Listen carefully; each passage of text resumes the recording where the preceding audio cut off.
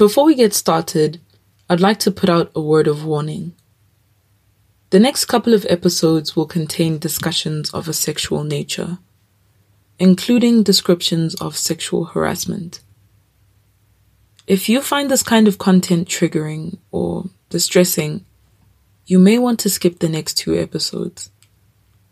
If you or anyone you know has experienced sexual abuse, please seek help. Whether it's from a professional, a loved one, or even a friend. Shame breeds in silence. A couple of months ago, I started a newsletter called Stories I May Never Tell. I was in a bit of a creative funk. I wasn't sure when I was going to come back to the podcast, what I'd speak about, and instead I looked for an outlet to be able to get my creative juices flowing again. So, I found a home for all these different thoughts and feelings to rest in while I came back to the podcast. For me, writing is both an act of exorcism and an act of rebirth, and this newsletter was no exception.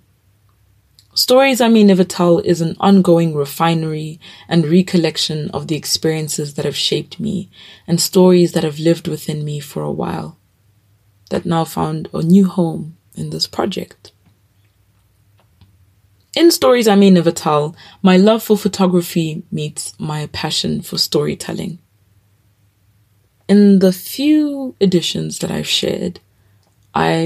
shared some of my 35mm film photos, which I've shot in the past 2 years as my love for analog media has grown.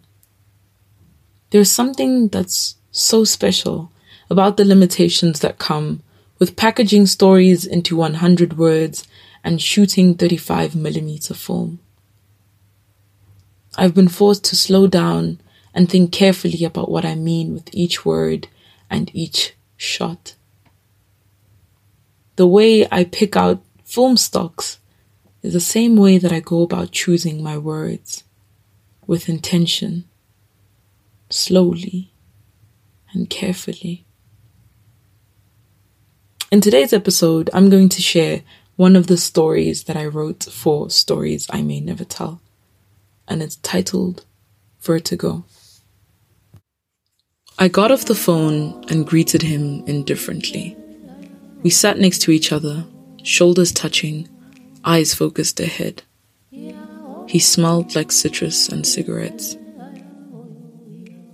I thought back to the previous day, when his lips mapped out my neck and his hands grazed my thighs. I thought back to the way I zoned out, the way I watched it all play out from outside my body, like a separate entity. I thought back to the words lost in my throat. This feels uncomfortable. I thought back to the motionlessness that consumed me as the winter sun continued to shine.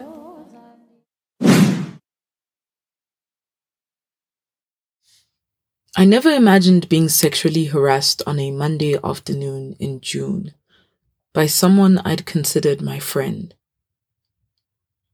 That Monday, the weather was perfect, cold but not unbearable, the air crisp. We went out for waffles and drinks after my exam, and we took our usual bus ride back home. I sat across from him on the bench as the sound of Hadi-Das ushered in the end of the day. The next thing I knew, he tried to kiss me, and when I retorted, he kissed my neck instead. His hands trailed all over my thighs and I froze. In my mind, I kicked and punched and screamed, but clearly this didn't translate through my body. Frozen in place, with tears brimming over in my eyes, as streaks of dusking sunlight leaked through the tree canopies in the park. Vertigo is a physiological sensation of whirling and loss of balance, when your spatial awareness is out of whack. People usually experience vertigo when they look down from great heights. But here I was, head spinning and blurry-eyed, but seated. But I felt like I was suspended in the air, watching this man violate my boundaries, disregard my autonomy, and disrespect our friendship as my body was slumped below. When I got home, I stripped myself of my clothes. I changed into my running gear and headed for the hills.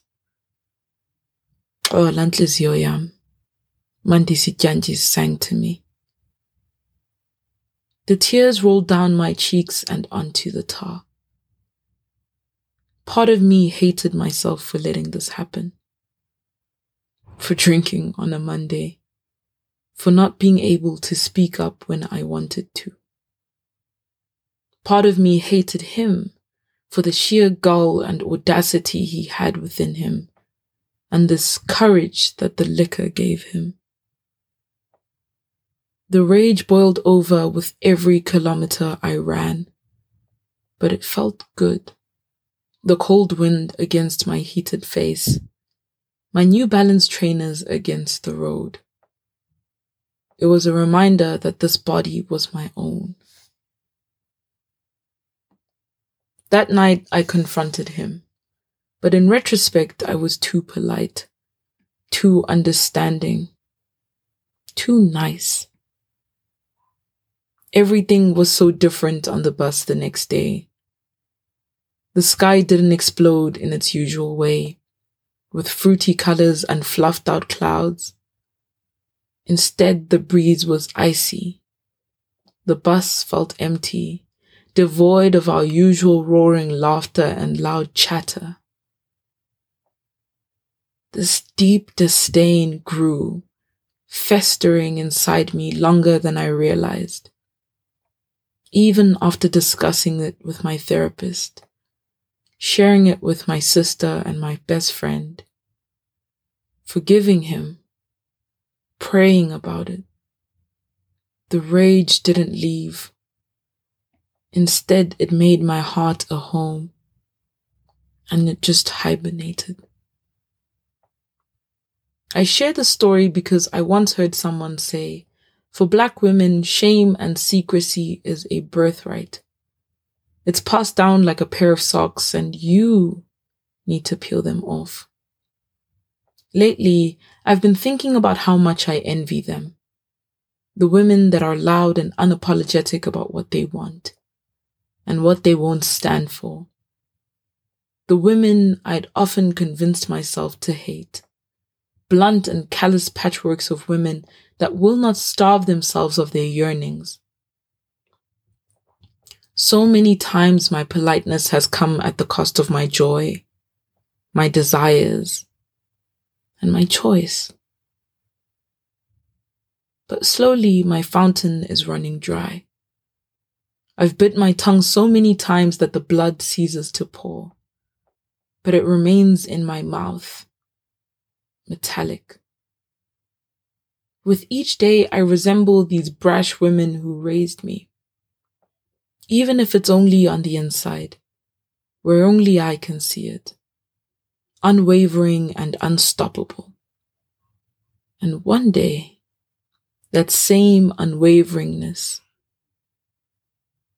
will make itself manifest in me.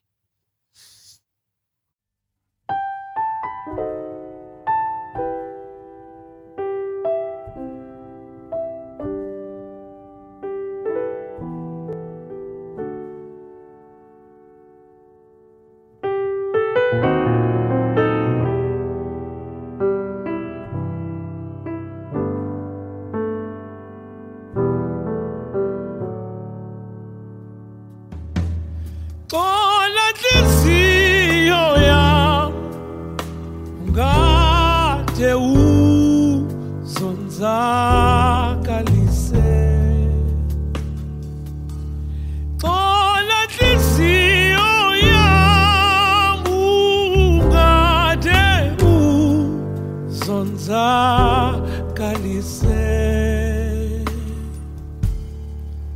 ungade uzonzakalise ungade uzonzakalise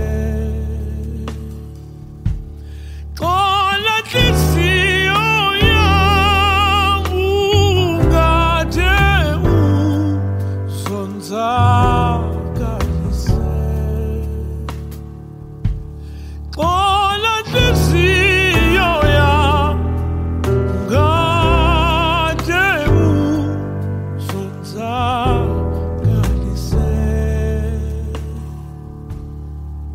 ungade uzonzakalise ungade uzonzakalise sekudala noko ukhalisa inyembezi sekudala noko thula sekudala noko ukhalisa inyembezi sekudala noko thula sekudala noko ukhalisa inyembezi sekudala noko